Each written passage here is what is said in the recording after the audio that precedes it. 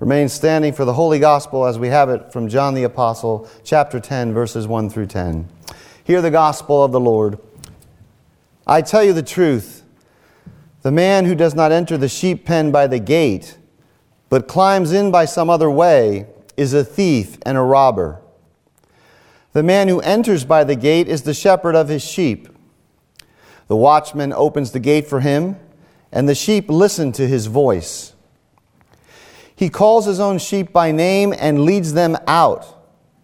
When he has brought out all his own, he goes on ahead of them, and his sheep follow him, because they know his voice. But they will never follow a stranger. In fact, they will run away from him because they do not recognize a stranger's voice. Jesus used this figure of speech, but they did not understand what he was telling them. Therefore Jesus said again, I tell you the truth, I am the gate for the sheep. All who ever came before me were thieves and robbers, but the sheep did not listen to them. I am the gate. Whoever enters through me will be saved. He will come in and go out and find pasture. The thief comes only to steal and kill and destroy. I have come that they may have life and have it to the full. The word of the Lord. Thanks be to God. Please be seated. Yahweh, the covenant Lord of Israel, is often depicted in Scripture as Israel's shepherd.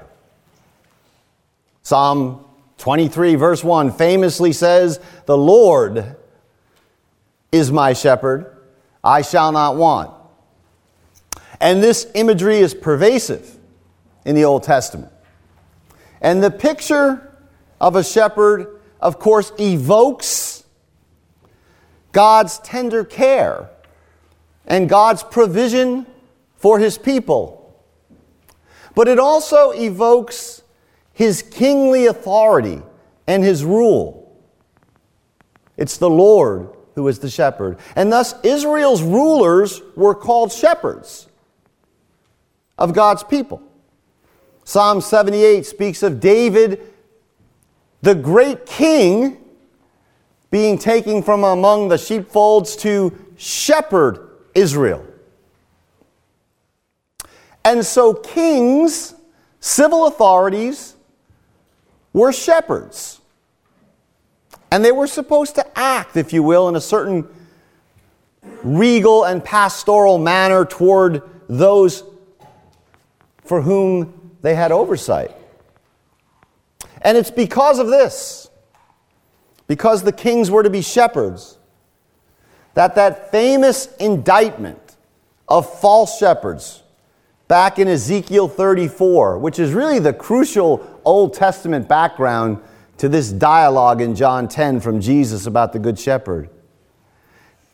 Because the shepherds of Israel were to be royal kingly shepherds, this indictment in Israel is biting, it's damning. In Ezekiel 34, you can see that the Davidic rulers, the kings, have exploited the sheep grievously. Instead of feeding and caring for them, they've preyed on them.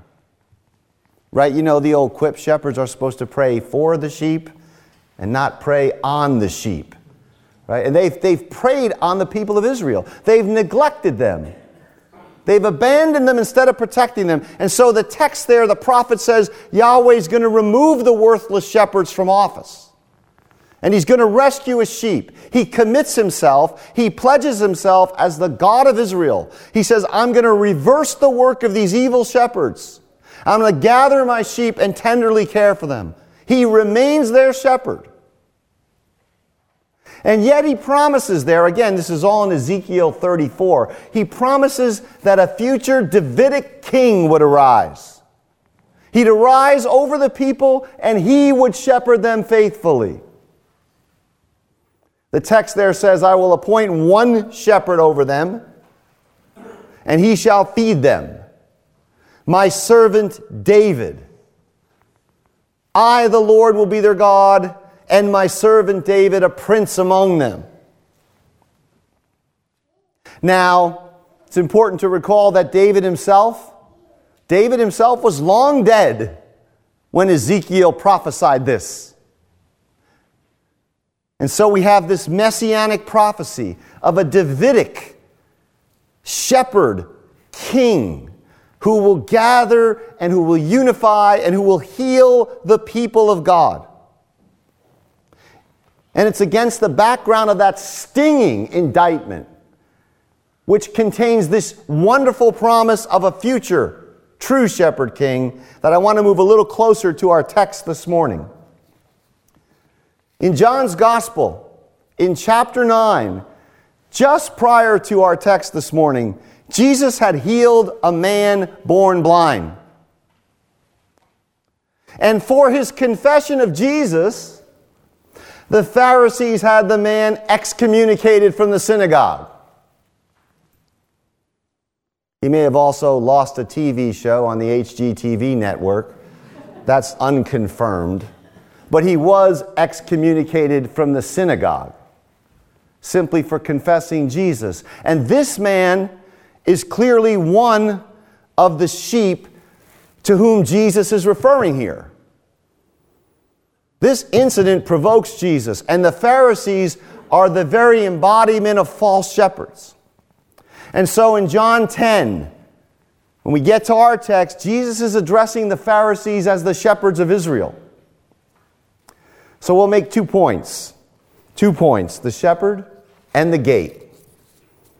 2 simple points, the shepherd and the gate. So the Lord begins in verse 1. Very truly, I tell you. The original language is actually amen, amen. These are usually words spoken to confirm agreement after someone else has spoken. Right? Someone speaks and we say amen. In Jesus' usage, and in this Jesus is utterly unique, he prefaces what he's about to say with these words. We respond with amen. He begins with amen. And the sense is not only that what I'm about to say is of solemn, grave importance. The sense is that what I say, as the incarnate Word of God, what I say requires no amen. For I am the amen, the authoritative Word of God. And this is how Jesus often begins when he's in earnest. Very truly, I tell you, Pharisees, anyone who doesn't enter the sheep pen by the gate, or in some Bibles by the door, but climbs in some other way, is a thief, a robber. In this world, sheep were herded into this walled pen, usually open to the sky, with a single opening or door in and out. Right? And this protected them from the elements, from beasts of prey. And if someone tried to get into the pen some other way, you could be sure his intentions are not good. He's a thief. He's a robber. And in verse 2, we're told the one who enters by the door is the shepherd of the sheep. Right? He has the right to enter. He comes the appropriate way. Jesus doesn't assume these things. He's called and he submits to the Father. And to him the gatekeeper opens. The point is, the true shepherd has the right to enter the sheepfold by the lawful manner, the lawful way. He comes, our Lord does, in the appointed fashion, in obedience to the Father. And at the end of verse 3, we read, the sheep listen to his voice. He calls his own sheep by name, and he leads them out. In the ancient Near East, a shepherd would often have an individual call for each of his sheep. He didn't just call them in general, and that's what John's envisioning here. And one scholar mentions witnessing this. He says this, he says, early one morning, I saw an extraordinary sight not far from Bethlehem. 2 shepherds had evidently spent the night with their flocks in a cave. The sheep were all mixed together, and the time had come for the shepherds to go in different directions. One of the shepherds, he says, stood at some distance from the sheep and began to call. First one, then another, then 4 or 5 animals ran toward him, and so on, until he had counted out his whole flock. The sheep hear the voice of their shepherd. And they hear it with understanding that it's him calling them. They hear it with affection. The sheep are not called in general. He calls them, the text says, by name. And you are not called in general. Jesus, the Good Shepherd, summons you by name. And by name means according to your own uniqueness, your own particular characteristics.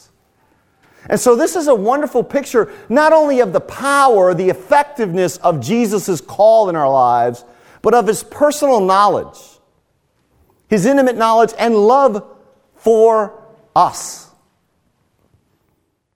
I've said it before, I will say it again. There is no higher theology in the Bible than Jesus loves me. This I know. It's not Jesus loves humanity in general. That doesn't do you any good when you're suffering. It's Jesus loves me. And so this is a text which tells us that the Good Shepherd is intimately acquainted with us. That he knows us exhaustively, not simply here in this frame because he's God and he has omniscience and all those omnis, what my sister calls the 3 O's.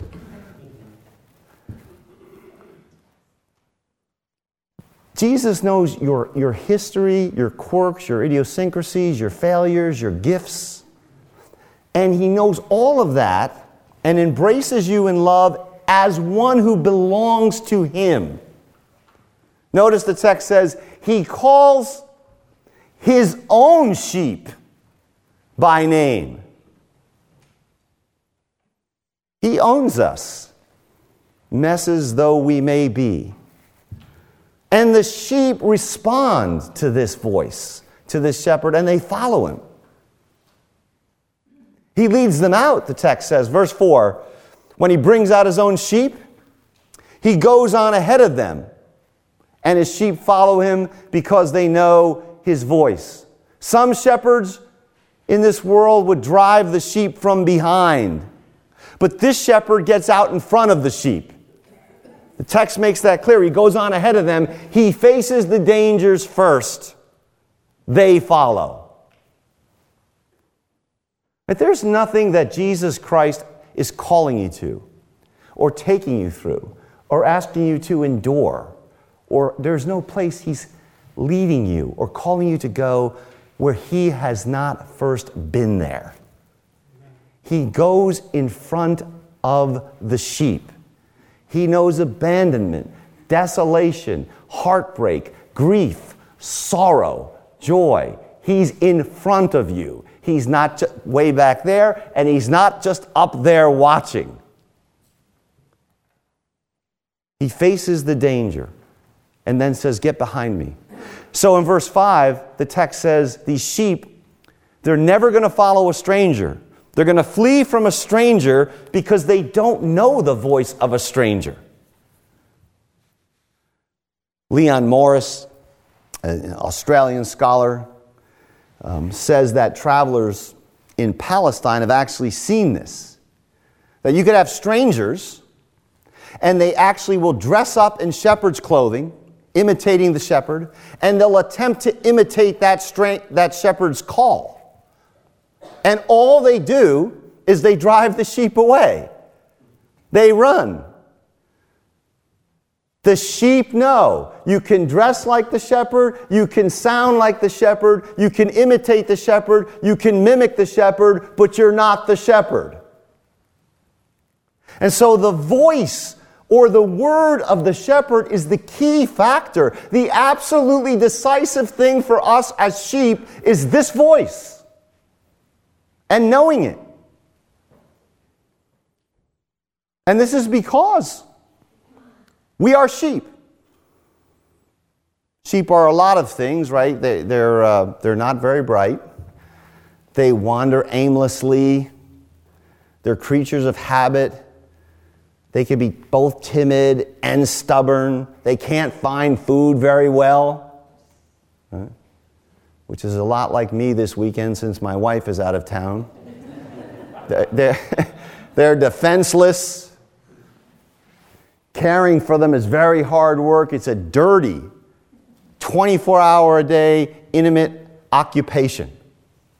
And the Scripture describes you and I as sheep. It's not a flattering description, really, but it's a realistic one. We are the sheep of His pasture. We all, like sheep, have gone astray. And remember, Jesus sees the crowds. And when He sees them as sheep without a shepherd, this is an enormous tragedy for the Lord, and it provokes His deepest compassion. The only hope for us sheep is hearing the voice of the shepherd and forsaking strange voices. This voice, responding to it, is a matter of life and death. And so, we have to ask ourselves, whose voice are we listening to this morning? Now, how dominant in our psyche is the voice of Christ in Holy Scripture? What is rattling around in our heads? We need to silence and subordinate all other voices so that the word of the shepherd can penetrate into our bones and marrow, so that we can distinguish it from all other imitations, however well dressed they may be. Right? As the psalmist puts it, we need to pant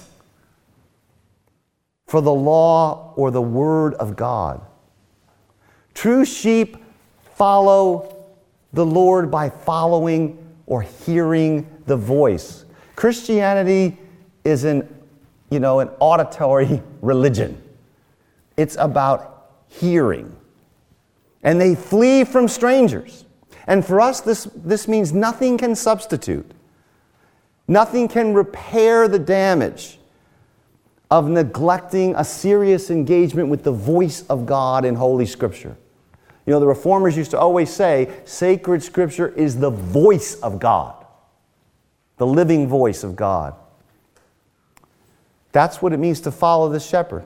The second point, the gate. So in verse 6 tells us the Pharisees didn't grasp the point about the shepherd. I'm not sure why. It's not particularly complicated, but they didn't grasp it. So Jesus is going to make it plain. He's going to basically say it again. Note verse 7. Jesus said to them again. Again, it's Amen. Very truly, I tell you, I'm the gate for the sheep.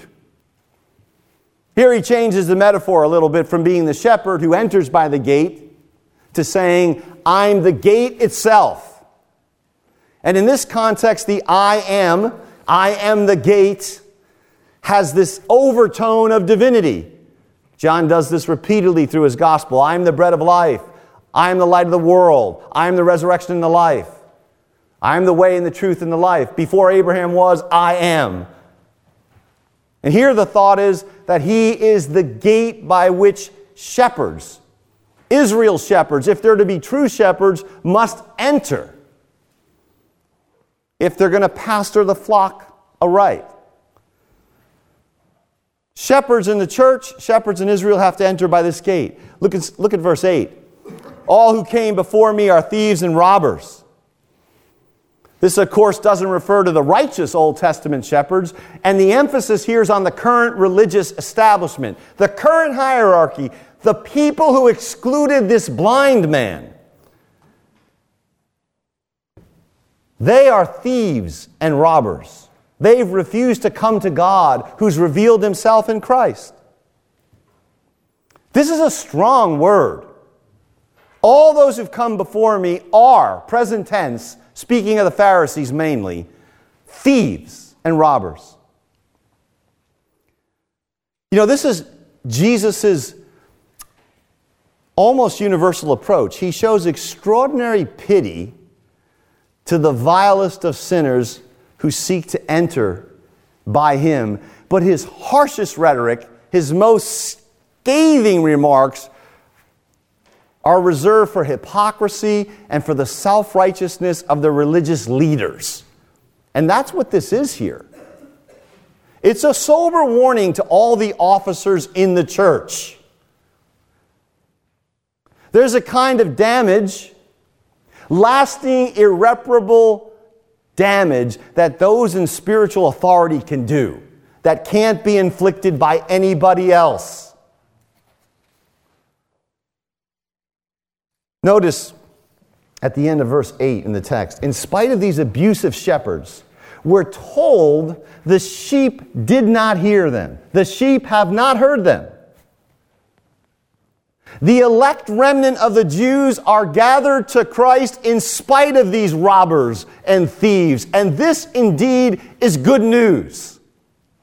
God preserves his true sheep even when the church fails them miserably. They're branded. They have this mark. This voice that we're listening to is the voice of the risen Son. It comes to us in sovereign freedom and eloquence. It overcomes all opposition and all deceit and all our carnality and all our fallenness. It's a powerful voice. It prevails. So in verse 9, Jesus repeats that he's the gate. But here, it's not simply the gate that true shepherds must enter. Here it's the gate that we sheep have to enter if we wish to be saved. Right? We're all familiar with this metaphor. Again, in some translations it's door. Jesus is the gate we enter for safety or for refuge or for salvation. He brings us into the heavenly sanctuary. There's this wonderful story. It's told by Sir George Adam Smith, who was one of the prominent Old Testament scholars in the world about 100 years ago or so. He was traveling one day with a guide, and he came across, this is in Palestine, he came across a shepherd with his sheep, and the man showed him where the fold of the sheep were led at night. And it had 4 walls and an entryway. And Smith asked the shepherd, that is where they go in at night? And the shepherd says, yes. And when they're in here, they're perfectly safe. But there's no door. Smith says to him, there's no door. And the shepherd says, I am the door. And the shepherd was not a Christian man. And he was not referring to the words of Jesus. It's unlikely he even knew them. He was giving the perspective of an Arab shepherd. And so Smith, being an Old Testament scholar, asked him, he says, what do you mean you're the door? And the shepherd says, when the light is gone and the sheep are all inside, I lie down in that open space. And no sheep ever goes out except across my body. And no wolf comes in unless he crosses my body. I am the door. That's what Jesus means when he says, I am the gate. He lays down his life. He has his flesh and blood torn to keep you in and to keep the wolves out. If anyone enters by me, by the door, he will be kept whole. This is a costly metaphor. And here we come as well to the heart of the scandal of Jesus and the scandal of the Christian faith. And it's this idea of radical exclusiveness. Jesus is the gate, he says. Not a gate, the gate. The way, not a way. He's the only way to enter into the fold. If anyone enters by me, he shall be saved. There is, we must state, a certain intolerance about revelation. Other shepherds, other ways are false. This is not because, Christians woke up in a cranky mood. It's because we're simply trying to echo the words Jesus tells us. But this intolerance, if you will, leads, or it should lead, ironically, to a genuine kind of tolerance. And this is where the world is so wrong about what they perceive to be the narrowness of Christianity. Of course, we have to be careful about what we mean by tolerance. If tolerance means approving a view as equally valid with any other view, then no sane person is completely tolerant. Right? In this sense, we don't tolerate the view that 2 + 2 = 5, or that murder is acceptable, or a whole host of other things, at least on a Christian rendering of reality. But there is a legitimate tolerance, or to put it in New Testament terms, forbearance, patience. And it's a crucial Christian virtue. And I think that is surprising to some modern ears because Christians have, unfortunately, sadly, been intolerant at times.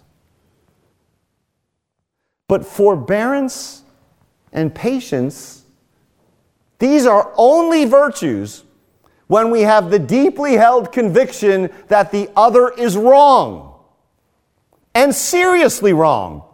Right? If you hold that people fashion their own morality any way they want, of what virtue is your tolerance? Right? If you take a laissez-faire, a live and let live approach to religion or sex or anything in which you tolerate and accept all points of view, what virtue lies in that? The absence of conviction is not tolerance, it's lawlessness. But we who believe that Jesus is the gate, the way, are called to love and respect and show genuine forbearance toward those with whom we disagree. Those who disagree with us. Those who might ridicule or even kill us. And we often fall short of this genuine tolerance. Tolerance is impossible without convictions. And so we embrace Jesus as the gate, the only way, but we have to do it with the same spirit he had toward his mortal enemies. Right? The one who weeps over Jerusalem and who prays for his murderers, Father, forgive them, they don't know what they do. And at the end of verse 9, we find, again, perhaps surprisingly, that those who enter by the narrow way find no constriction. They find glorious freedom and liberty. They go in and out and have pasture. Right? David says this in Psalm 119. He says, I will walk at liberty, for I seek your precepts. The exclusivity of God's law, the way it excludes all other options, narrows down in its fulfillment in Jesus Christ. That narrowness leads to freedom. I've said before, it's like an hourglass. The history of Israel converges on Jesus, and then through the narrow gate, Jesus, the world opens up and blossoms out to you. This is important to see. The narrow way is the path to broad, life-affirming liberty, not to intolerance or parochialism. In verse 10, we have another reference to the current religious leaders. They come to steal, to kill, and to destroy. They're not only robbers, they're destructive. They mangle the souls of the sheep. But Jesus has come, the text says, to give us life and more abundantly. So the liberty we have in Jesus is not simply liberty from sin and death. It's freedom for life. Freedom for engagement and life abundantly. The door here, the gate, swings out to the whole world. This is often lost. And there are many among us who I believe could testify to just this. It was our conversion to Christ which activated our minds, which caused us to love history and the arts and all things true and good and beautiful. This is the testimony of the church down through the ages. This door opens out to the whole world. Because the one who is this door is the Creator, Logos, Word of God, who creates and sustains and upholds and reconciles and perfects all things. Jesus is a life-giving Lord. He restores us to true humanness. He makes us lie down in green pastures. He leads us beside still waters. He restores your mangled soul. That's what He's doing. And so life as Christ's sheep means, as Jesus puts it here, we come in and we go out and we always find pasture to feed on. This is the covenant of peace, the covenant of shalom and well-being that Ezekiel said would come under the Davidic shepherd king. And so let us all, whether we're sheep or shepherds, and shepherds, it is good to note, are still themselves sheep. Let us hear only the voice of this shepherd and enter only by this gate, for it is the glorious gate of heaven itself. Amen. Amen. Amen.